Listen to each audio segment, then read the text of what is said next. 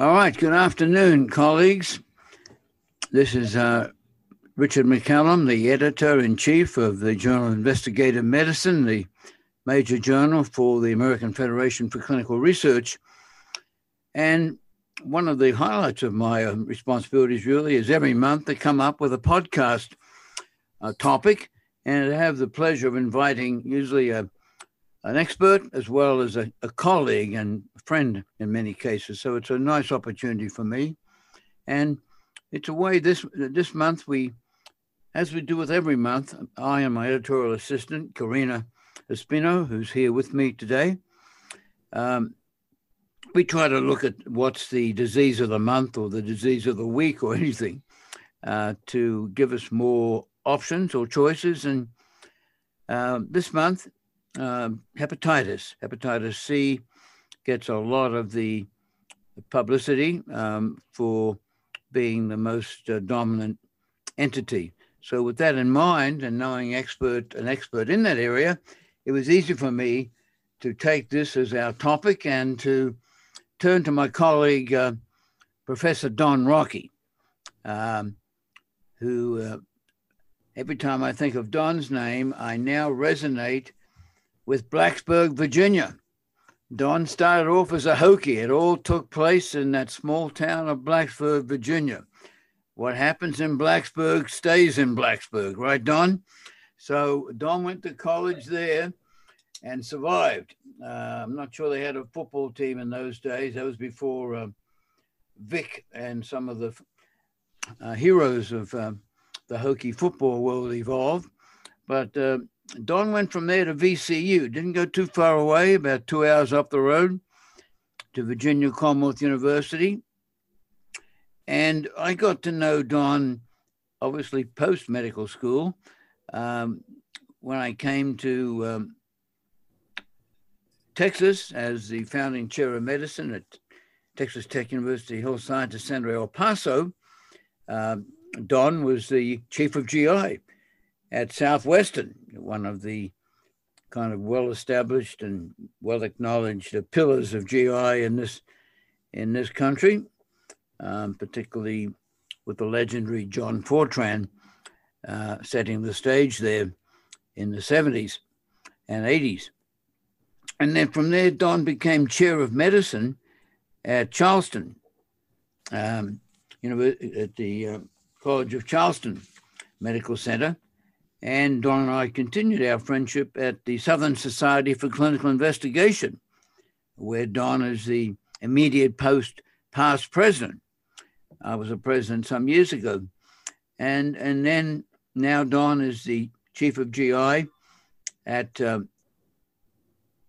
Medical College of South Carolina in Charleston, and has expanded beyond his liver disease niche, if you like, and he's working in the world of GI bleeding and looking at some things that I didn't predict he'd be doing, iron deficiency anemia and some other interesting sort of more general topics in GI.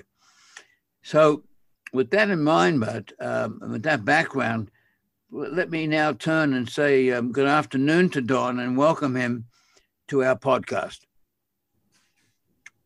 Good afternoon, Don.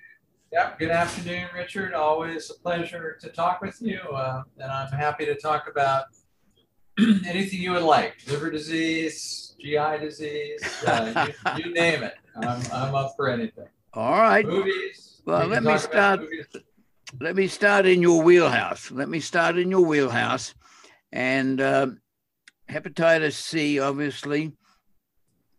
Even I see a little bit of liver disease. I started off actually back in university, back at UCLA, Wadsworth, VA. I was a maven of counting white cells and peritoneal fluid. Hal Conn and I had hot debates about what was spontaneous bacterial peritonitis. And so I began in the liver, actually, before I moved on to the world of GI motility. So an interesting point now as we follow the liver transplant world, we now know that donors who are hepatitis C positive can donate their livers to in-need recipients. And immediately that the recipient gets the liver, of course, he is or she is given the full court press to treat hepatitis C and eradicate it. But still, one wonders, with some follow-up, how indeed these recipients have fared and how is the status of their liver. And so, Don, maybe you can give us the view of the national view and maybe views from around the world. As do hepatitis C recipients fare well, having been eradicated? What's their sort of long-term course? Right. So that's a great question. This entire field has been revolutionized by the introduction of direct-acting antivirals. So in years past, before the DAA area, we would never consider transplanting hepatitis C liver into a patient that didn't have hepatitis C already. And the reason is because it was very difficult to eradicate the virus. And recurrent hepatitis C in a transplanted liver is a very serious problem, and one in which we have seen the foreboding and dreaded complication of fibrosing cholestatic hepatitis. So that is a fulminant, rapid form of hepatitis C in which the graft essentially dies. But now with direct-acting antivirals and the fact that we can use them in just about anybody, there are essentially no absolute contraindications to the use of direct-acting antivirals. They're very safe, they're very effective, very easy to take. They have historically been expensive, but their price is coming down. And so now we can treat just about anybody with direct-acting antivirals. So we are, our center and many other centers now are very active in transplanting patients who have, or livers that are hepatitis C positive into patients who do not have hepatitis C, and then treating them. So post-transplant, you treat them with a direct-acting antiviral. And the outcomes are actually very good. The outcomes, so far as we know, are really no different than in a hepatitis C naive liver. And so there really should not be a major concern about receiving hep C positive liver. The most important issue is that you do have to be treated. So you have to eradicate the virus. So it's very important that you do eradicate the virus. And it is important that the donor liver is a healthy liver. So we would not want to transplant a donor liver that has a great amount of fibrosis in it into transplant recipient. So generally. So have you seen, or the country has seen, an increase in the total number of liver transplants? And B, you've been one of the pioneers in an area that I was pretty skeptical about, the ability to transplant alcoholic liver disease soon after being admitted with no commitment to entering a treatment program for alcoholism, and hopefully they will eventually, but taking on alcoholic hepatitis and transplanting. Does that environment welcome a hepatitis C donor very well, or do the alcoholic sort of more acutely transplanted people have a little rougher time? Right. Yeah. So you have two questions in there. The first question has to do with the number of transplants. And yes, the number of transplants has been increasing. And I think part of this is due to the availability of these hep C positive donors. So that's question number one. And question number two has to do with alcoholic hepatitis. So yes, again, our center and many centers in the United States are now considering patients for transplantation with acute alcoholic hepatitis, which, as you know, historically is associated with a very, very poor outcome. So the acute form of alcoholic hepatitis is a very highly inflammatory, aggressive disease, often in young patients who have a very, very poor prognosis. And so, yes, we have been transplanting or using transplantation for some of those patients. Now, it's not not for everybody. And patients who are successfully transplanted undergo a very aggressive and active screening process. Usually it works best in patients who really didn't know they had liver disease before. So somebody who's, drinks alcohol on a frequent basis, but really had no previous evidence of liver disease. In fact, there are some data that suggests that those patients do better. It's all about recidivism in those patients, and you want to select patients that you believe are going to protect and take care of their new graft. But yeah, there's no problem with using a hepatitis C positive donor in somebody with acute alcoholic hepatitis. No problem at all. Well, let me turn to another topic. I did a little bit of reading in preparation for our interview, Don, and what we did find out is that hepatitis C virus reinfection among HIV-infected men who are continuing to have sex with other men. Maybe a subset, but certainly a substantial subset of the population with HIV and a co-infection with hepatitis C. Are they vulnerable to reinfection when they're having probably unprotected sex with other men? Well, what's the sort of status of that world? Yes, this is a really important area, and there actually is a surprisingly good amount of data in this area. So, men who have sex with men who have had hepatitis C and had it eradicated. Now, again, typically with the direct acting antiviral, they are at increased risk of being reinfected with hepatitis C, and the risk varies from 25 to 30 some odd % overall. And there are risk factors associated with this, as you've alluded to. Unprotected anal sex is one of them. Multiple partners is another one. Lack of protection is another one. So yeah, this is a real thing. It's very important, and it's a problem. Of course, the direct-acting antivirals have made it such that we are able to retreat these patients, and without being exposed to the risk factor, they can be assured that they're going to be cured. But again, it's got to do with sort of the risk of having, I think unprotected sex is the key here.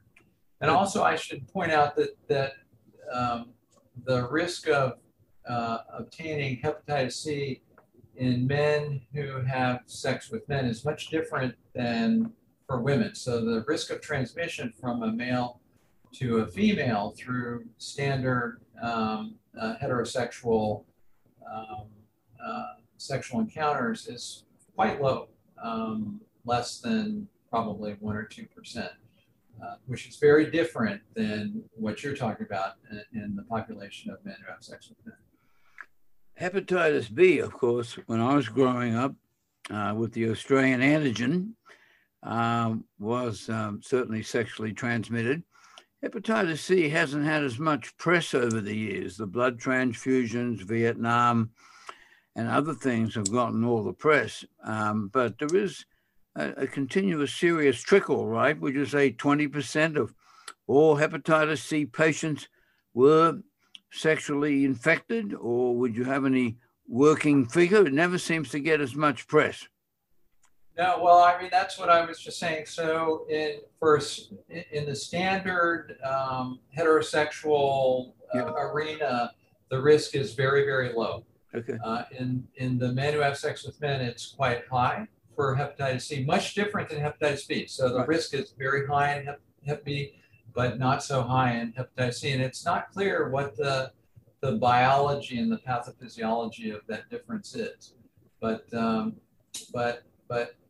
standard transmission or transmission with standard heterosexual means is quite low.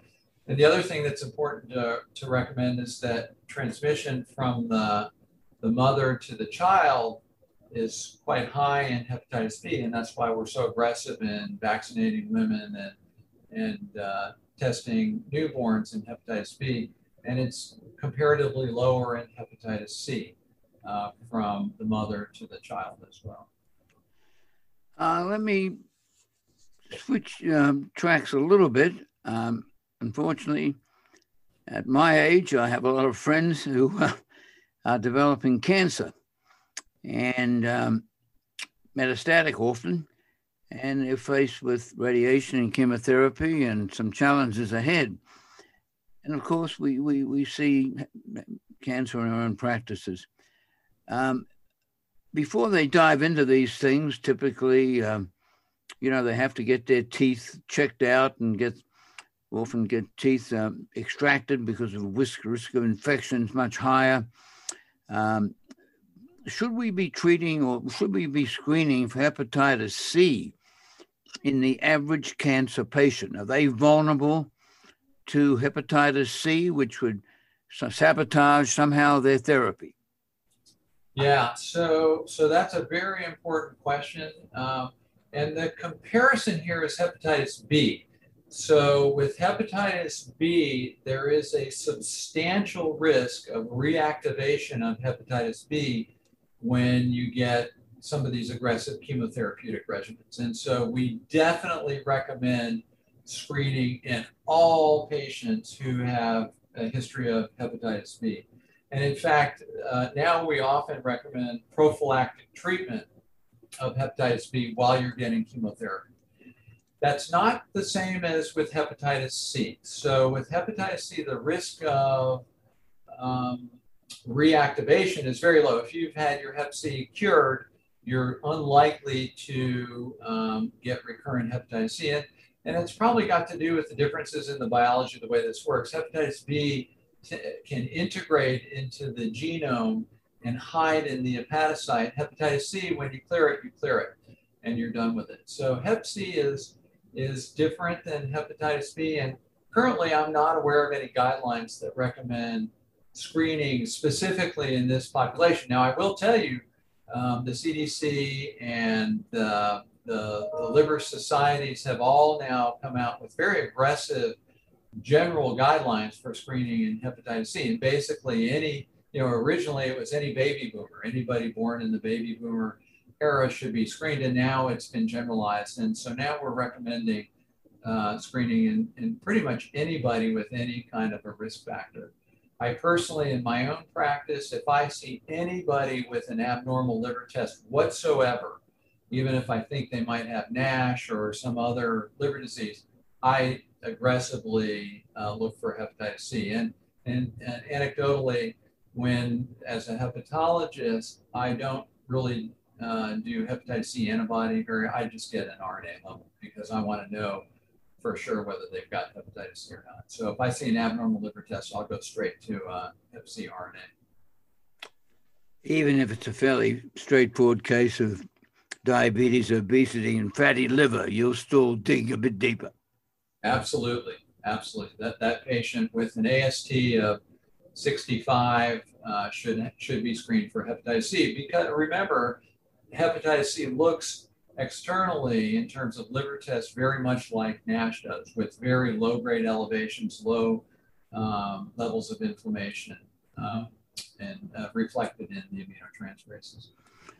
Well, Don, your recent role as chair of medicine and your continuing leadership role in the country, obviously, we're getting the endless COVID data every day, and we'll continue to get it. And the latest, approach is the hangover effect, the fact that if you've had it, you obviously might have done well and survived, but you could be looking at long-term sequelae for the next X years, and every organ's been attacked. Everyone's had a piece of that action, including the liver.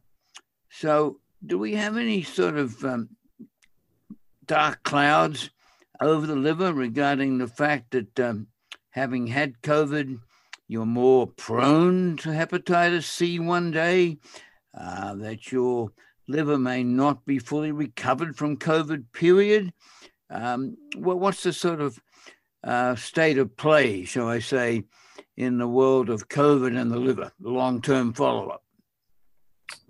Yeah, so COVID's certainly in the news. So that's a very good question.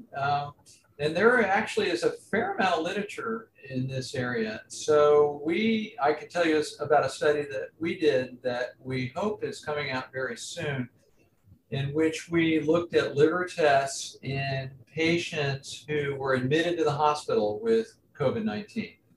And as you would imagine, there's a wide variation in the degree of abnormalities. But a couple of things were very clear. One is that COVID-19 does not cause acute liver failure. So there have been a couple of sort of papers that or studies that have been out there claiming that there's a relationship between COVID-19 and acute liver failure, such as there is with, hepatitis B or drug-induced liver injury or acetaminophen.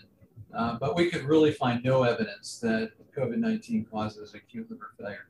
The other thing that was very clear was that the liver test abnormalities in these patients often reflected the underlying severity of their disease. So if they were in the ICU and shock and had multi-organ system failure, liver tests tended to be abnormal. And so we actually concluded in the study that we did not think that COVID-19 caused severe liver injury.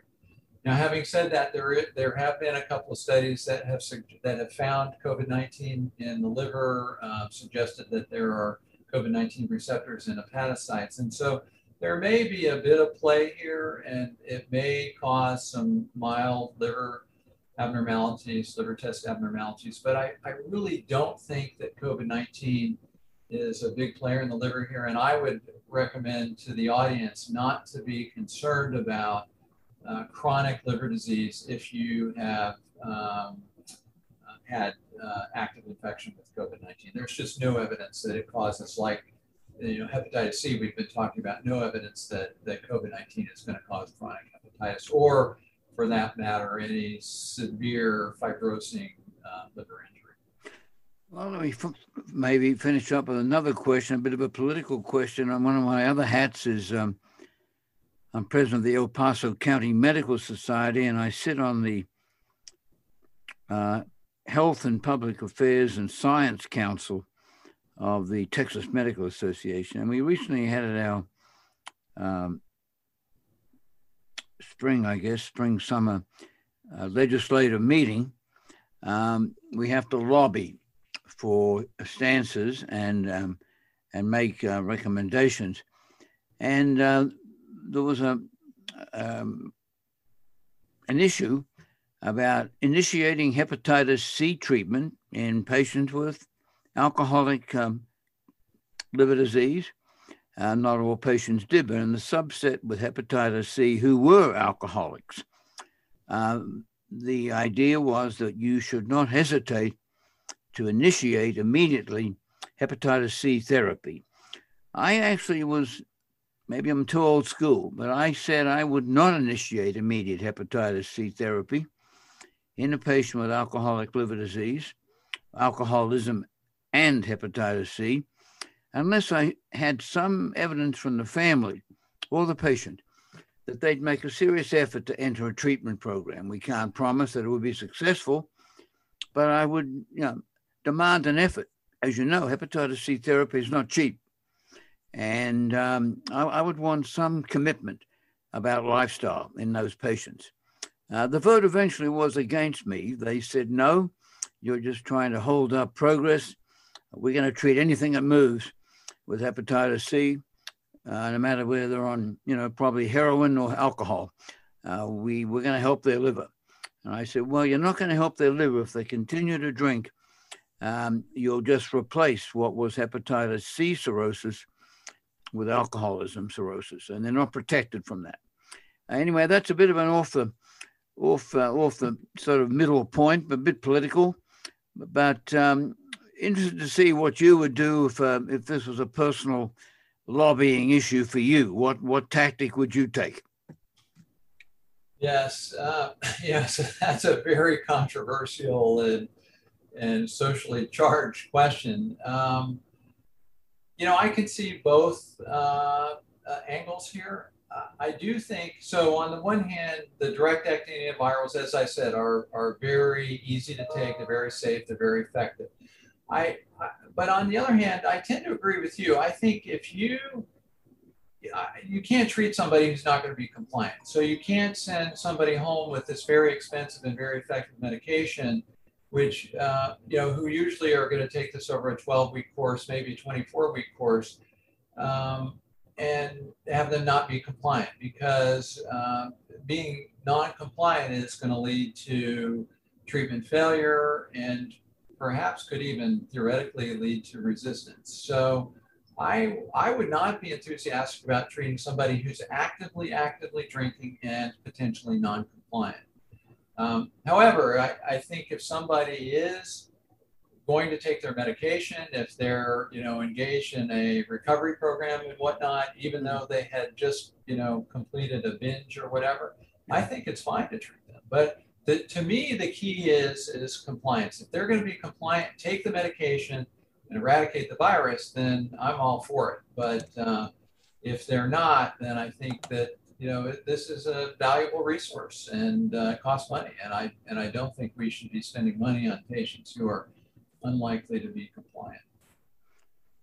Thanks, Don. I always enjoy our interview. I learn a lot, so I know if I'm learning something, the audience is really the beneficiary of some great new knowledge and a way to improve the quality of care they're giving to our patients around the country. So, Don, on that note, let me sincerely thank you again. Enjoy your time at the Isle of Palms and other great things in Charleston, and look forward to seeing more of your published work that always helps me and my house staff get better. So on that note, Don, thank you again for all good memories together, and particularly for this interview. Great, Richard. Thank you. And I really appreciate the opportunity to chat with you. I learn more as well. So I have to stay on my toes, and I'll look forward to hopefully getting to do this in the future on some other liver topics. Well, hopefully we'll see you in New Orleans in February. I hope so. As well. Okay. All right. Great, Thanks, Richard. Don. Thanks very much. See you later. Bye. Thank you.